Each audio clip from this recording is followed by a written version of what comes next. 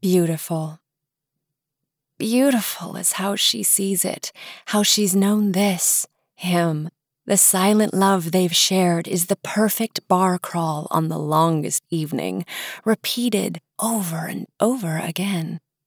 The laugh that echoes between them is the song for all they have yet to say. So when they begin to crash together, to melt, colliding into this love like they'd always known they would, his lips on hers are honey, his breath in her ear like a rainstorm, prickling her skin, teasing her lashes, wrapping her up in the sanctity of what they will be. His palms slip along the flesh of her back, her neck, her hips, her thighs, and she is naked now, finally, for him. Cascading. Cascading, she calls it.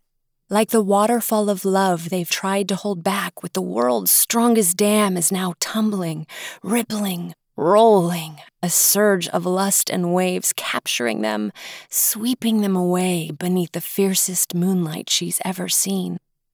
It's brighter than every moonlight that's ever shined above them, waiting for this moment like they have all these years. It's so different from what they'd expected.